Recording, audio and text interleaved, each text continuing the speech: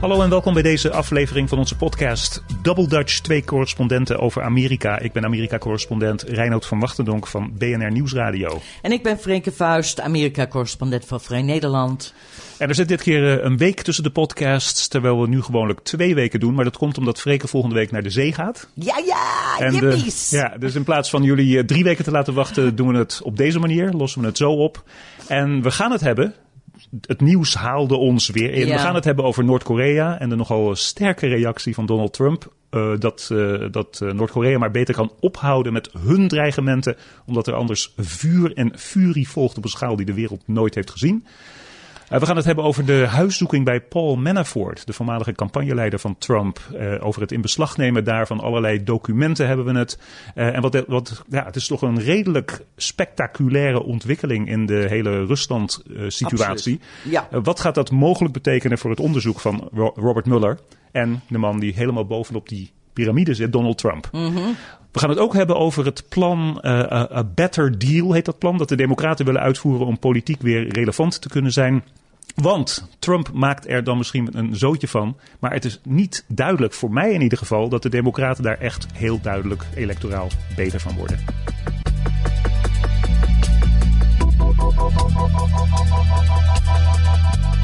The great leaders that I've seen, they don't threaten unless they are ready to act. And I'm not sure that President Trump is ready to act.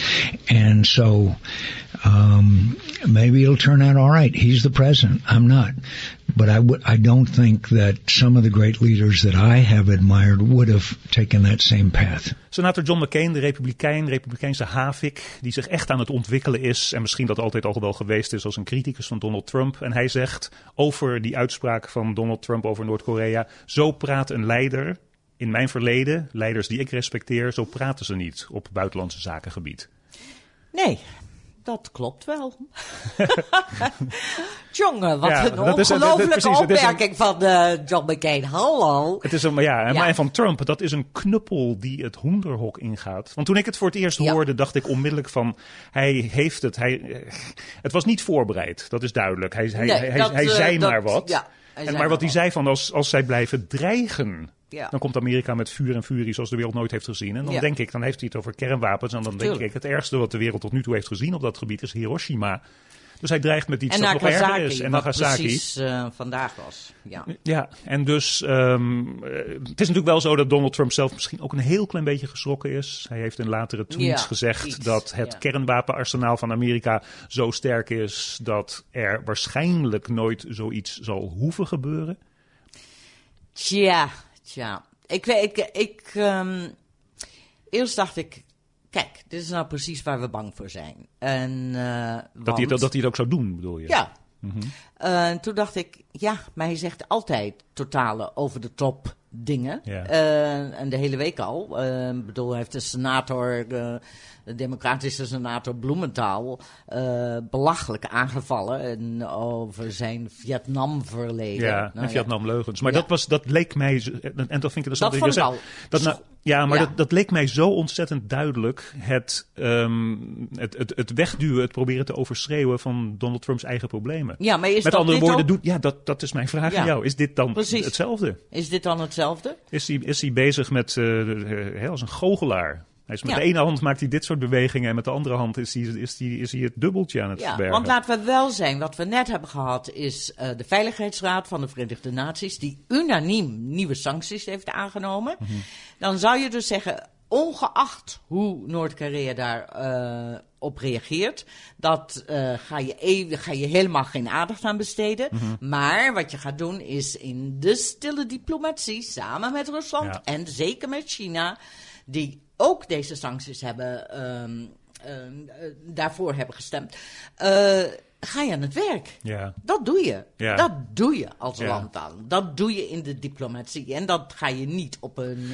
Maar Noord-Korea is natuurlijk al enkele decennia een probleem. Een probleem en totaal onberekenbaar. Ja. Wat mij opviel is dat de minister van Buitenlandse Zaken, Tillerson, die volgde dat diplomatieke pad waar jij het over hebt. Ja. Wat op zich ook wel weer... ik moest wel weer erg lachen om een weer van Connecticut. Mijn god, waar komen alle goede democraten vandaan? Onze buurstaat. Het congreslid Murphy. En die altijd wel goede tweets heeft, hoor. En die had een tweet over... Hier hebben we dus een situatie van een president die geen enkele diplomatieke ervaring heeft. Mm-hmm. Een minister van Buitenland die geen enkele diplomatieke ervaring heeft. En een regering die alsmaar geen diplomaten aanstelt. Ja. Want, laten we niet vergeten, Zuid-Korea heeft nog steeds geen ambassadeur. Nee. Trump heeft niet voorgedragen aan de Senaat voor de benoeming een onderminister van Arms Control. Ja. En dat is in het State Department, in het ministerie van Buitenlandse Zaken, altijd de man of vrouw die kernwapens, et cetera, doet. Die is er dus niet. Nee. En Trump heeft niemand benoemd zelfs. Nou ja, ik bedoel, dit is ook weer van een... Ja, aan de andere kant dus Tillerson, die doet diplomatiek. De minister van Defensie, Mathis, die is... daar schrok ik echt van. Die wordt altijd beschouwd als iemand die als een soort rem op Donald Trump zou kunnen zitten. Die heeft een verklaring uitgegeven over Noord-Korea, waarin hij in militair diplomatieke, maar niet mis te verstaande taal eigenlijk zegt wat Donald Trump ook zegt. Ja, want het lijkt waarschuwing tegen Noord-Korea. Want jullie acties kunnen leiden tot het einde van het regime en de destruction of its people. Ja, van jullie volk. De vernietiging van jullie volk. Nou, hallo. Ja. En er zijn tal van mensen die zeggen van... je moet er niet bang over zijn. Maar natuurlijk ben je bang, want Trump en Noord-Korea bewind zijn allebei onberekenbaar. En dus je hebt het slechtste. Dat was iets anders dat me opviel. Die Trump, die schettert nu in precies dezelfde taal en op precies dezelfde toonhoogte als die man in Noord-Korea. Ja. En dat helpt natuurlijk niet echt mee. Aan de andere kant, in het interview waar we net een stukje van lieten horen met John McCain... Die John McCain wordt gevraagd, maar wat doe je dan met Noord-Korea? En zelfs zo'n wel totaal door de wol geverfde buitenlandse zakenspecialist die zegt... ik weet het eigenlijk niet. Nee, niemand die het weet. Niemand die het weet. Het enige wat je kan doen is proberen te praten. Ja. En je kan hopen dat China en Rusland in een voortrekkerspositie... En dat hebben ze in zekere zin gedaan bij die Veiligheidsraad van de Verenigde Naties. Ja. En dan Trump ook weer, ik bedoel, de leugen weer. En de idiotie waarin hij zei van dat de eerste... Het allereerste executive order, dat wat een president dus kan doen, die hij had getekend was voor de hervorming en de vernieuwing van de kernwapens. Ja, en dat inmiddels voor elkaar is. Ja, dat is inmiddels voor elkaar. Het is absoluut niet waar, want Obama heeft dat gedaan. Ja. En het is technisch onmogelijk in 6 maanden. Waar ik overigens ook grote vraagtekens bij had in de tijd dat onder Obama gebeurde. Maar goed, en het is technisch onmogelijk. Dat gaat over een periode van 30 jaar. Mm-hmm. En anyway... mogelijk... Dus wij zitten hier hoofden schudden. Wij hebben hier geen antwoord op. We hebben er geen antwoord op. We hebben absoluut geen antwoord op. Nee.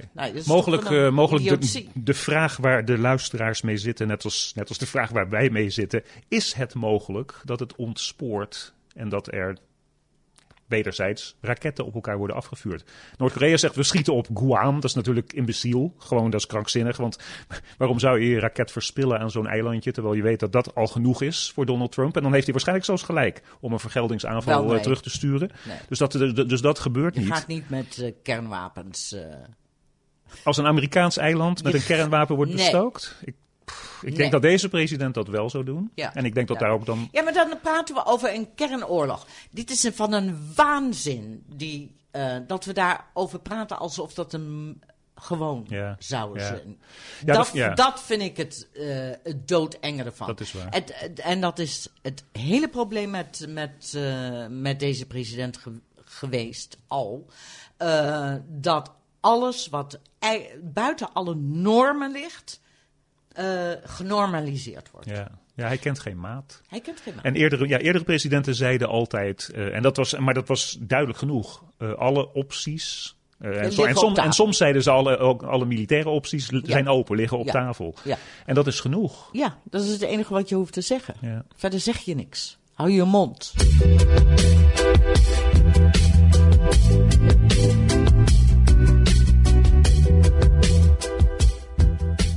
A pre-dawn raid of former Trump campaign manager Paul Manafort's home by the FBI is a warning sign that the deep state is behind this Gestapo-level Russian fairy tale that refuses to die. Armed with a search warrant, federal agents went to Manafort's Alexandria home during the pre-dawn hours. De huiszoeking en de inval bij Paul Manafort wordt hier even ingeleid door een stukje uit wat vroeger echt heel erg de marge van de Amerikaanse media was. Nu wat ernstiger, wat meer serieus wordt genomen door de alt-right en Donald Trump. Infowars. Ja, En die zeggen dus dat die huiszoeking bij Manafort en dat hele Rusland-onderzoek onderdeel is van de deep state met hun Gestapo-tactieken die ze op Donald Trump, hun held Donald Trump, aan het richten zijn.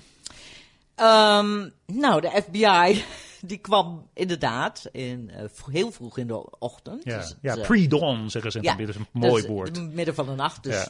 laten we aannemen 3 uur of 4 uur 's ochtends. Ja. Het was zeker nog geen licht. Naar binnen. Hebben hem wakker gemaakt door op zijn slaapkamerdeur te bonzen. Er waren zeker 12 FBI-agenten. En dat gaat altijd gewapend in Amerika. Ja, Dus, natuurlijk, want je weet nooit. Hè? Ja, je weet nooit hoe je een Precies, slapende je weet hond wakker nooit. maakt.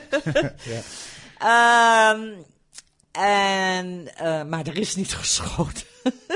Maar ze hebben dus wel van alles meegenomen, ja. Maar dat is het fascinerende. Dus dat betekent dat huiszoekingsbevel, die search warrant, die door een rechter is goedgekeurd, informatie bevatte, waardoor de FBI-agenten dachten, we kunnen hem niet waarschuwen, we moeten om 3 uur of om 4 uur of om 5 uur 's ochtends komen, want de kans bestaat, en dat heeft die rechter, daar heeft de rechter dus een handtekening onder gezet, of haar handtekening onder gezet, de kans bestaat dat die bewijs aan het vernietigen is. Ja. Met andere woorden, ze denken of ze weten, die Robert Mueller die ze gestuurd heeft, die vreest dat er inderdaad van crimineel gedrag of strafbaar spel sprake is. Absoluut. Niet is. Zou kunnen zijn. Zou kunnen zijn. Ja. Precies. Zou kunnen zijn zijn. verdenkingen. Ja, nee. En hij is dus ook nog helemaal niet in staat van verdenkingen gesteld. Dus we zitten nog enorm in een vroeg proces. Ja. Het zou me niet verbazen als een van de dingen waar ze achteraan zaten. Want de Manafort's mensen, zijn advocaat ook, zeggen ja, maar Manafort die heeft altijd wel, die heeft de documenten beschikbaar gesteld. Ja, de dag van tevoren nog. Ja, aan de commissies van de Senaat en het Huis van Afgevaardigden, et cetera. En hij werkt enorm mee met alle onderzoeken, bla bla. Het zou mij niet verbazen als het iets te maken had met die meeting in Trump Tower van Trump Junior. Met die advocaten. Met die ene Russische advocaat. Waar uiteindelijk Yankee Stadium vol zijn. Steeds meer, dat was net van die Russische poppetjes, weet je wel. Er kwamen er steeds meer uit. En Manafort zat er ook bij. Met zijn Rusland- en Oekraïne-connecties. Ja, en Manafort zat alsmaar op zijn telefoon. Oh. Aha. En heeft hij aantekeningen zitten maken op zijn telefoon. Oh, Aha, is de vraag. Ja. Nou, dat zou allemaal kunnen. Ja. Dat ze daarachter zijn. Een ander...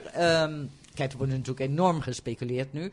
Een andere mogelijkheid is om de druk op Manafort op te voeren, zodat hij een hogere persoon... Een kroongetuige zou kunnen worden. Ja, precies. Ja. Dat is het interessante, want zijn advocaat, maar ook in het Washington Post verhaal een niet met name genoemde adviseur van het Witte Huis zei, hij werkt mee, hij heeft alles overhandigd. En als hij inderdaad onder ede heeft gezegd, of zelfs maar als die subpoena, die dagvaarding voor al die documenten, waarin staat alle documenten, als hij die heeft overhandigd, de FBI geloofde mogelijk niet dat hij dat had gedaan. Als hij ook maar iets vinden dat hij heeft achtergehouden, of waarvan je zou kunnen zeggen dat hij het had achtergehouden, dan hangt hij. Dan bengelt hij. Ja. En dan worden de duimschroeven aangedraaid. Precies. En dan wordt er gezegd van, je weet, er hangt naar Amerikaanse maatstaven 25 jaar gevangenisstraf boven het hoofd. Praten meneer. En laten we niet vergeten dat Manafort allerlei persoonlijke problemen heeft. Van zijn lange jaren dat hij voor de pro-Russische Oekraïense partij werkte. Oh ja. Al het geld dat is verdwenen, verduisterd in Shell companies.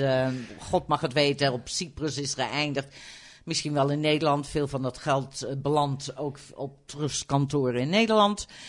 Niet dat ik enige aanwijzing daarvoor heb in het geval van Manafort. Maar wel met van Mike anderen, Flynn, waar we mogelijk... Precies. Ja, Met Flynn is een andere, waar dat wel is gebeurd. En met andere van die Russen ook. En hij heeft bijvoorbeeld vastgoed gekocht en blijkbaar met cash. En heeft dan toen een lening op dat vastgoed genomen om zijn schoonzoon te helpen in een business. Er zijn allerlei... er is rotzooi. Ja. En het kan ook best zijn dat ze hem gewoon daar oppakken. Ja. En hem dan precies de duimschroef aandragen. Ja, om tegen anderen te getuigen. Ja. Ik noemde net even Michael Flynn. Want vorige week, toen dat verhaal naar buiten kwam over de grand jury... wat ik in het Nederlands graag een onderzoeksjury zou willen noemen... omdat ze helpen bij het onderzoek. Ja, dat is een goed woord ervoor trouwens. Ja, toen werd duidelijk dat er al zo'n onderzoeksjury, grand jury bestaat... die zich specifiek op Michael Flynn richt. Maar... En dus hetzelfde zou daarmee kunnen gebeuren. De Turkse en de Russische, ook financiële belangen door die Michael Flynn... daar kunnen ook door die onderzoekers dingen worden gevonden... waarmee ze hem onder druk kunnen vinden. Dus ik denk dat er zijn op dit moment, naar mijn inschatting... 2 zwakke plekken in de verdediging van Donald Trump. En dat zijn die Flynn, maar die is heel loyaal aan Donald Trump. En dat is die Manafort. En die heeft nooit enige loyaliteit aan wat dan ook getoond. Nee. Dus dat zou een probleem voor Donald Trump kunnen worden. Ik wil nog één klein... ding noemen, want gewoon omdat het grappig is. Ja. Ik weet ook niet wat ik ervan moet denken. Maar op de dag, dus de huiszoeking was gedaan. Ja. Die dag heeft Trump een getweet. En iedereen had al zoiets van, waar heeft hij het over? Okay. Had hij een tweet dat hij vond... dat was in feite, hij begreep niet waarom de minister van Justitie, Jeff Sessions, de plaatsvervangende FBI-directeur Andrew McCabe, die dus nu de boel draait. Ja. Niet meer, want er is nu een echte FBI-directeur. Maar toen wel. Ja, toen op dat moment wel. Waarom die niet werd ontslagen door Sessions. En iedereen had zoiets van... wat heeft die McCabe er ineens mee te maken? Dat is gewoon... die man die zit al ten eeuwige tijde bij de FBI. En nu wil Trump die ook ineens weg. Ja. Dat was dezelfde dag. Ja, want Trump wist natuurlijk al vanaf 26 juli dat dit gebeurd was. En al zijn mensen om zich heen. Precies.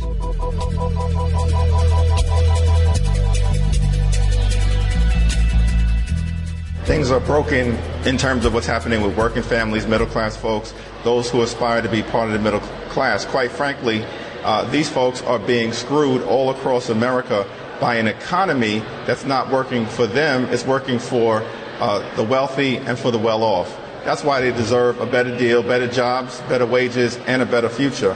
Hakeem Jeffries is een congreslid uit de staat New York en die had het over het plan van de Democraten om te proberen bijvoorbeeld Trump-stemmers terug naar hun te lokken om verkiezingen te kunnen winnen. Dat plan heet Better Deal, dus hij heeft het over de middenklasse wordt door de bestaande economie een vreselijk oor aangenaaid. Gewoon genaaid, zegt hij. Wij kunnen ze bieden, wij kunnen ze terug opnemen, weghalen bij die elite. Wat trouwens redelijke Trump-taal is. Weghalen bij de elite, de middenklasse. Met een better taal, deal, maar geen daden. Met een better deal, better wages. Dus betere inkomen en een betere toekomst. En jij bent gedoken in dat hele better deal-programma. Ja. En wat onderscheidt de Democraten nu met dit plan van de Republikeinse partij, bij wie ze stemmen moeten gaan stelen? Ja, nou, een van de meest interessante aspecten is deze de antitrust taal die erin zit. Oftewel tegen het monopolievorming en het niet. En ja, wat noemen we dat in Nederland? Heet dat mededingingswetgeving. Oké. Ja, het is iets heel Amerikaans. Het is iets heel Amerikaans. Maar het is iets wat de Democraten zijn vergeten uit hun verleden. En een van de 100 jaar geleden... Sorry dat ik zo ver ben. Maar Toen werd het spel Monopoly ook ontwikkeld volgens mij. Maar goed, Nou, dat terzijde. Iets later, oh, okay, ja. Maar in het begin van de 20e eeuw, toen we de Gilded Age hadden, die we nu, en de inkomensongelijkheid, dus ongelooflijk. Met die spoorwegbaronnen, oliebaronnen. Toen zijn er antitrust wetten aangenomen. Oftewel, er moest dus het ene bedrijf kon niet het andere bedrijf zomaar overnemen. Daar moest toestemming dan van de overheid voor komen. Die dan kon zeggen van nee, nu valt alle concurrentie weg en dat is slecht voor de consument en daarom zijn we er tegen. En dat is heel lang een belangrijk programma voor de Democraten geweest. Tot eigenlijk de jaren 90. Tot Bill Clinton. Ja, want ik herinner me, toen jij en ik voor het eerst in Amerika waren... Toen had je bijvoorbeeld 1 telefoonmaatschappij. Ja. En die werd gedwongen om zich op te delen in, weet ik veel, 12. Ja. Hè, de babybells. Ja. Maar die zijn allemaal weer bij elkaar. Die zijn allemaal weer bij elkaar.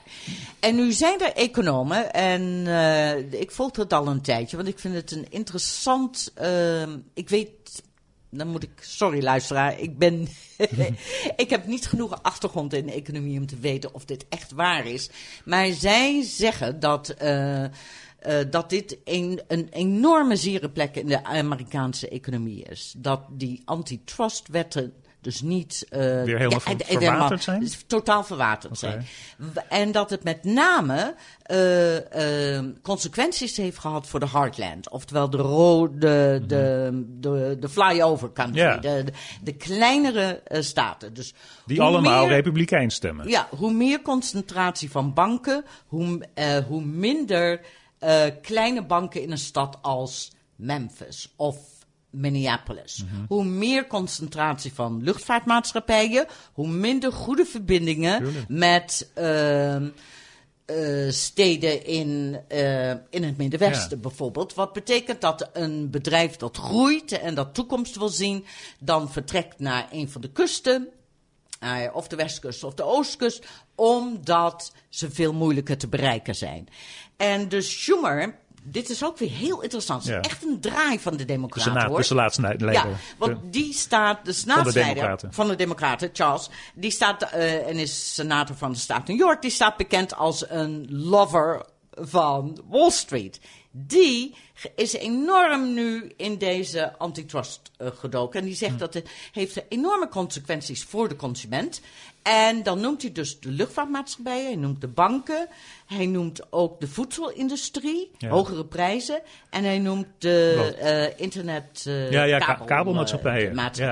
En dat zijn precies de dingen waar mensen gewoon in het openbare, in het gewone dagelijkse leven over klagen. Daar hebben ze zo de pest over aan, want die zijn waanzinnig duur in Amerika. En je kan geen kant meer op, omdat het allemaal geconcentreerd is in één bedrijf. En daardoor is geen concurrentie. Een dienstverlening dus is ook vreselijk, omdat er altijd maar eentje is bij jou in de streek. Dus een van de dingen die ik eigenlijk het allerleukst vind, is dat met die door zich te concentreren op die antitrust en te zeggen van dit moet weer opgebroken worden, het is allemaal veel te groot, dat ze in feite zeggen van we gaan het kapitalisme hervormen. Ja. En dat van de Democraten. Ja. Yay! Maar applaus. Duivelsadvocaat, hoe plaats je dit op een bumpersticker? Hoe maak je mensen zich er bewust van in die hardland waarvan ik zeg, dat zijn allemaal republikeinse kiezers, dat echt een prioriteit voor ze is. Dan zeg je big business en we hebben de wetten daarvoor en wij gaan die wetten is goed dus het is een beetje een Bernie Sanders-achtig iets. Ja, het komt absoluut van de linkervleugel vandaan, van de partij. En Elizabeth Warren, onze senator van Massachusetts, dat is al jarenlang een enorm item op haar agenda. Maar dat het nu ook is overgenomen door Wall Street vriendelijke democraten, om het zo eens even te zeggen. Ja. Dat vind ik dus, dat is want die wetten zijn er en mensen zeggen, het is gewoon te ver doorgegaan. Het is doorgeslagen. Dat is ook ik begrijp het is doorgeslagen. Ja, maar mijn gut, mijn gevoel. Jij denkt, er komt nooit iets van. Nee, er komt misschien absoluut 100% iets van onder een democratische regering. Ik weet alleen niet of je met deze strijd zoveel stemmen krijgt dat je een democratische regering gaat vormen. Maar ik vind het nogal esoterisch onderwerp. Laat ik het zo zeggen. Dan wordt... Ietsje te ver van het bed van mensen die... Ik vind iedere Amerikaan en zeker iedere Trump-stemmer... die wil dat er iets werd gedaan naar de big banks, de big Wall Street, big business... Ja. Nou, dan moet je alleen maar uitleggen, dit gaan wij doen, want wij kunnen het doen. De wetten zijn ervoor en we zorgen dat die wetten worden uitgevoerd. Goeie. Ja. Dus dat is onderdeel van de better deal. Ja. Yeah. Goed. Ze hebben nog een jaar tot de volgende verkiezingsronde om het ietsje scherper te maken, die boodschap. Misschien moet je mij inhuren. Oké.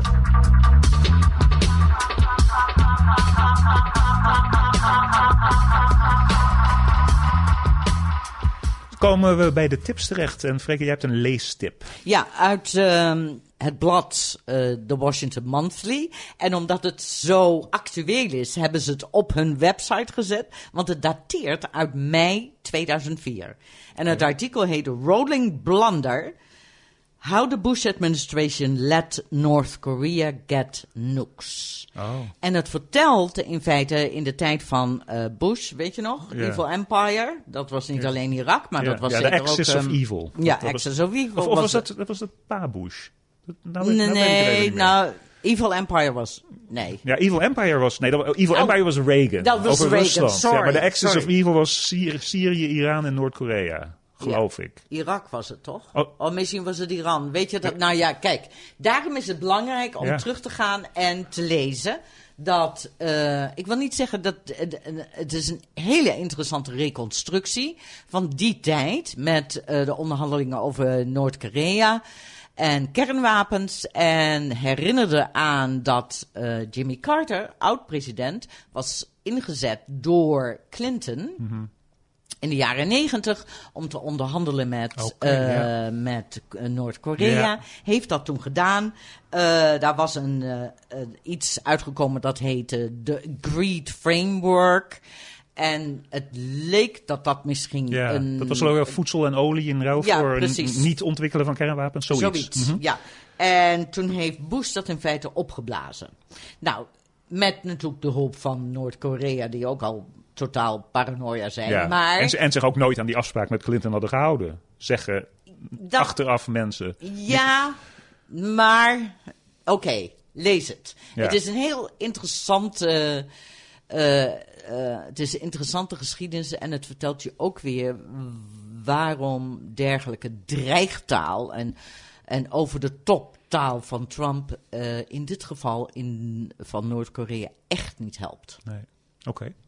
Mijn leestip komt ook uit een meimaand. En nog veel verder terug, uit mei 1940. Wat? Het is heel... Ja, ik moet even uitleggen waarom.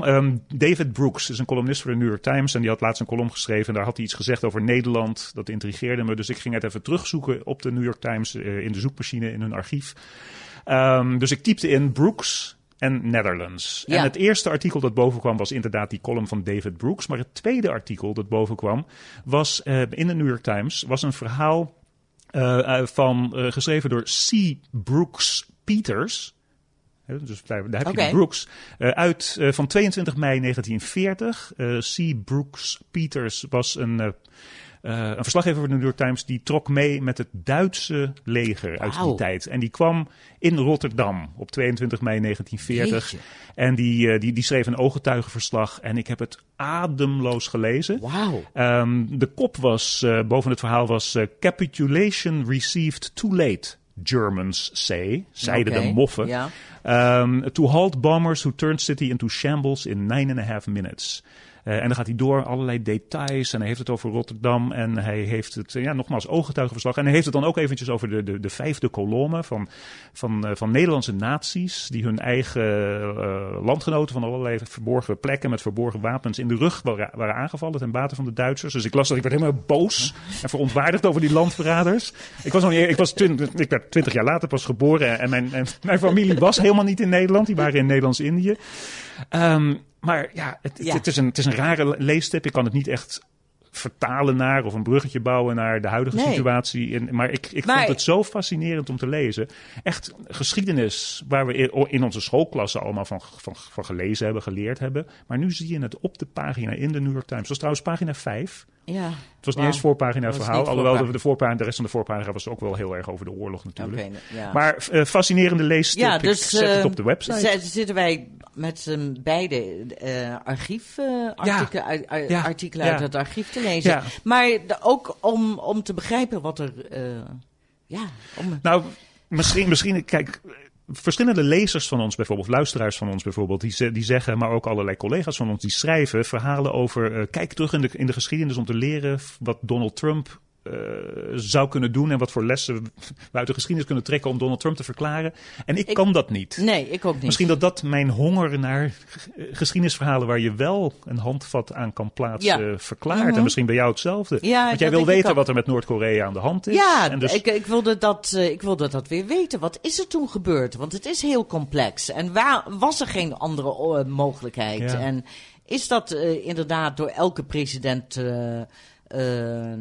verkeerd aangepakt. Ja. En misschien is dat onze boodschap. Zou Donald Trump nou ook maar eens een geschiedenisboekje openslaan? Daar zou de wereld heel wat aan hebben. Ja, daar moet ik echt om lachen. Oké. Hey, dat was deze aflevering van Double Dutch. 2 correspondenten over Amerika. Ik ben Reinhard van Wachtendonk, BNR-correspondent in de Verenigde Staten. En ik ben Freke Vuist, Vrij Nederland-correspondent. Ja, en het was dus hier zat een week tussen. We slaan nu een week over omdat Freke aan de zee zit. En ik heb iets nieuws als Amerikaans. Voor het eerst moet ik mijn juryplicht, mijn jury duty volgende week gaan doen. Dus als ik echt in een rechtszaak terechtkom als jurylid, dan wil ik daar in de volgende podcast over praten. Want het lijkt mij fantastisch. Maar dat mag pas als de zaak is afgelopen. Ja, maar in onze streek zijn die zaken volgens mij binnen een dag of 2 dagen toch wel bekeken. Ik mag het hopen, want ik moet een uur en 20 minuten rijden naar die rechtszaal. Dus, hey, fijne vakantie aan zee. Hey, dank je. Ja, ik ga lezen. En tot de volgende keer. And now a lesson in car dealership advertising 101 from Roundtree Ford. When some dealerships say, savings like you've never seen before and you'll never see again. What they really mean is, we think you're a bunch of country bumpkins who can't see through the magical allure of free balloons and phony prize giveaways.